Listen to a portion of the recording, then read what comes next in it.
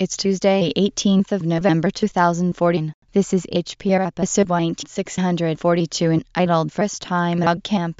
And as part of the series Oggcamp, it is hosted by first-time host Al and is about 14 minutes long. Feedback can be sent to al@signadmin@infodcast.co.uk or by leaving a comment on this episode. The summary is: join Al and Jerry where we discuss our first visit to Oggcamp. This episode of HPR is brought to you by anhonesthost.com. Get 15% discount on all shared hosting with the offer code HPR15. That's HPR15. Better web hosting that's honest and fair at anhonesthost.com.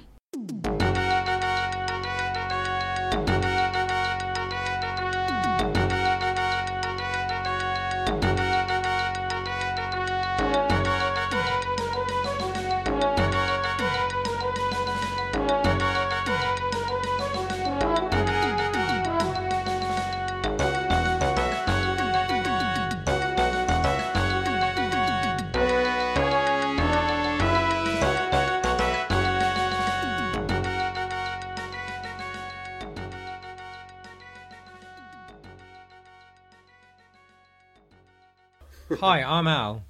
I'm Jerry. And we met at Oggcamp. We decided that we'd kind of wanted to come and do an episode on HPR to tell people about Oggcamp. This is my first year at Oggcamp, and it was Jerry's first one as well, wasn't it? It was, yeah. It was really fun. I had a lot of fun. Drank a lot of beer. Went to a lot of talks. And generally had a really good time. Met lots of nice people as well. Let's not forget that bit. It was really good. I don't know where to start really. Well, I mean, start with the pub on the first night, which is where we sort of met, really, isn't it? It's my first kind of open source event I went to, and I was a bit nervous about going because I don't really know that many people in the open source community. And I was really surprised when I got there. I kind of heard a couple of voices that I knew on different podcasts. Fab from Linux Outlaws, I heard. Yeah, and we then kind of met the people from Linux Luddites. Yeah, we got to meet our podcasting heroes, and in fact ended up talking to the Linux Luddites lot for most of the evening. I seem to remember. It was interesting, definitely, and I don't know. I don't often get to talk to people about Linux, really, because, I talk to people at work about it, obviously, because I work with a group of Linux admins, but not really that sort of open source free culture side, just how to get the blinking thing working, that's that side of things. Yeah. So, that was interesting as well. I was surprising how everyone was so friendly when we anyone would just wanted to talk, you started talking to, they started talking back to, really. Yeah. I mean, I do a bit of freelance work, as I was saying, and I go to this. I put in a quick plug for the farm in Brighton. They're sort of group of freelancers, and when a lot of people, especially techie people, get together, and they're all there for a reason, either to sort of tout their wares as a freelancer or just talk about techie stuff, then it turns into a very friendly evening generally, and I think that was a really good way to start the first Oggcamp. It's good. Then the next day, obviously, it was the actual Oggcamp, and then I went to, we didn't really know what to expect, kind of thing. I knew that there was talks and stuff, so. And there was meant to be like a website that you could go to, wasn't there? Yeah, Campfire Manager, that is, yeah. I did go to it. It did seem to be working for me, but it didn't seem to be working for the majority of people there. I think it was something to do with DNS records on the server or something. It was down to the low tech post-it notes on the board, and everyone voting for their talks that way. Yeah, I went to, my first one was the one again with the Stuart. He was it was about his wanting to develop a projector for his mobile phone, so he didn't have to take his laptop when he went to do these kind of talks. And it was really interesting, just like people coming up with ideas of how to solve this problem. Yeah, I mean that's the whole sort of open source ideology, I suppose. That one of the talks that I wish I'd gone to now was the evolution of social coding. I think it was called, which the title's been intriguing me ever since Oggcamp, because I've never been much of a coder, but I can see with things like GitHub how that could be, social coding could be a really useful thing. Not actually done any sort of social coding, if you like, myself, but it's something that interests me as I sort of do more and more coding, I suppose. It is a shame that you can't go to all the talks at the same time, because I wish there was one about like hacking thermostats for your radiators, which I'd really like to. I would really like to go and see. Arthur went and talked to the guy in the kind of the section where the exhibition, where they had all the where you could actually you could tweet that coding machine and it then printed it out, the teletyping. Oh, yeah. Was it a teletyping machine? Yeah, you send a tweet to this someone's account and it prints it out on this ancient teletype. Yeah, that's really good. Yeah, so.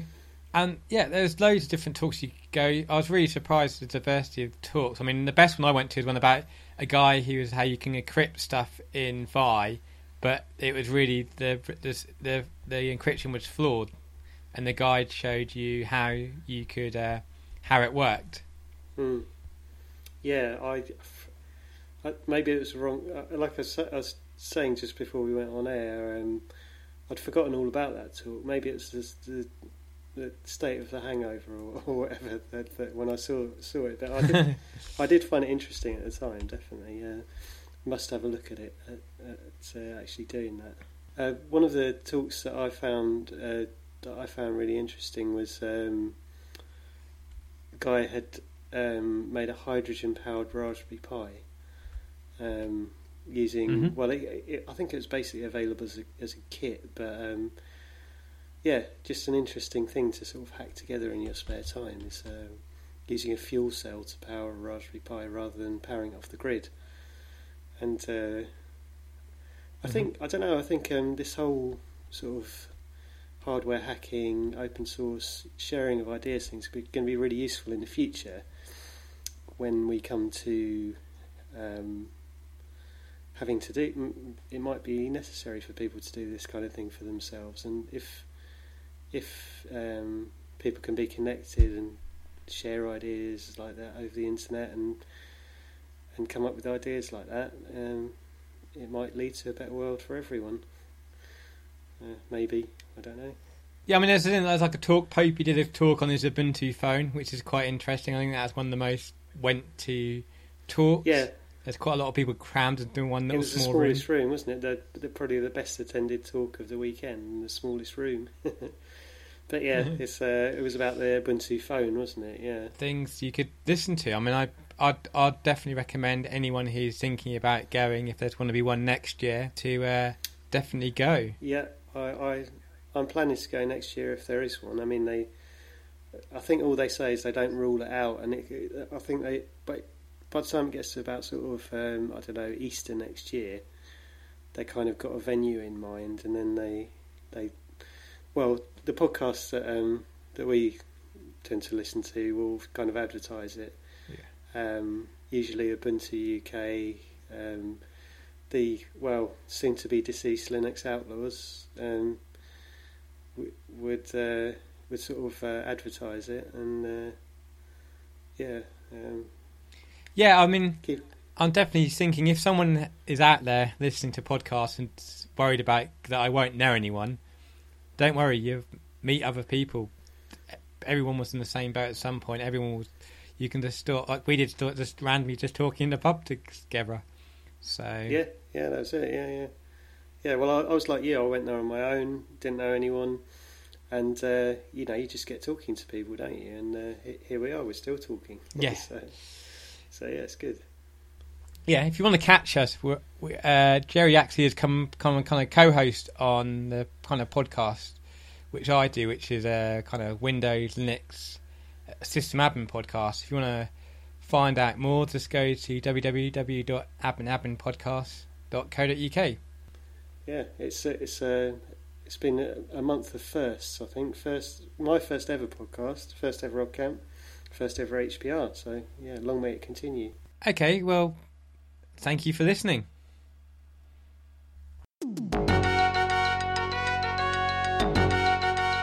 You have been listening to Hacker Public Radio at hackerpublicradio.org. We are a community podcast network that releases shows every weekday, Monday through Friday. Today's show, like all our shows, was contributed by a HPR listener like yourself.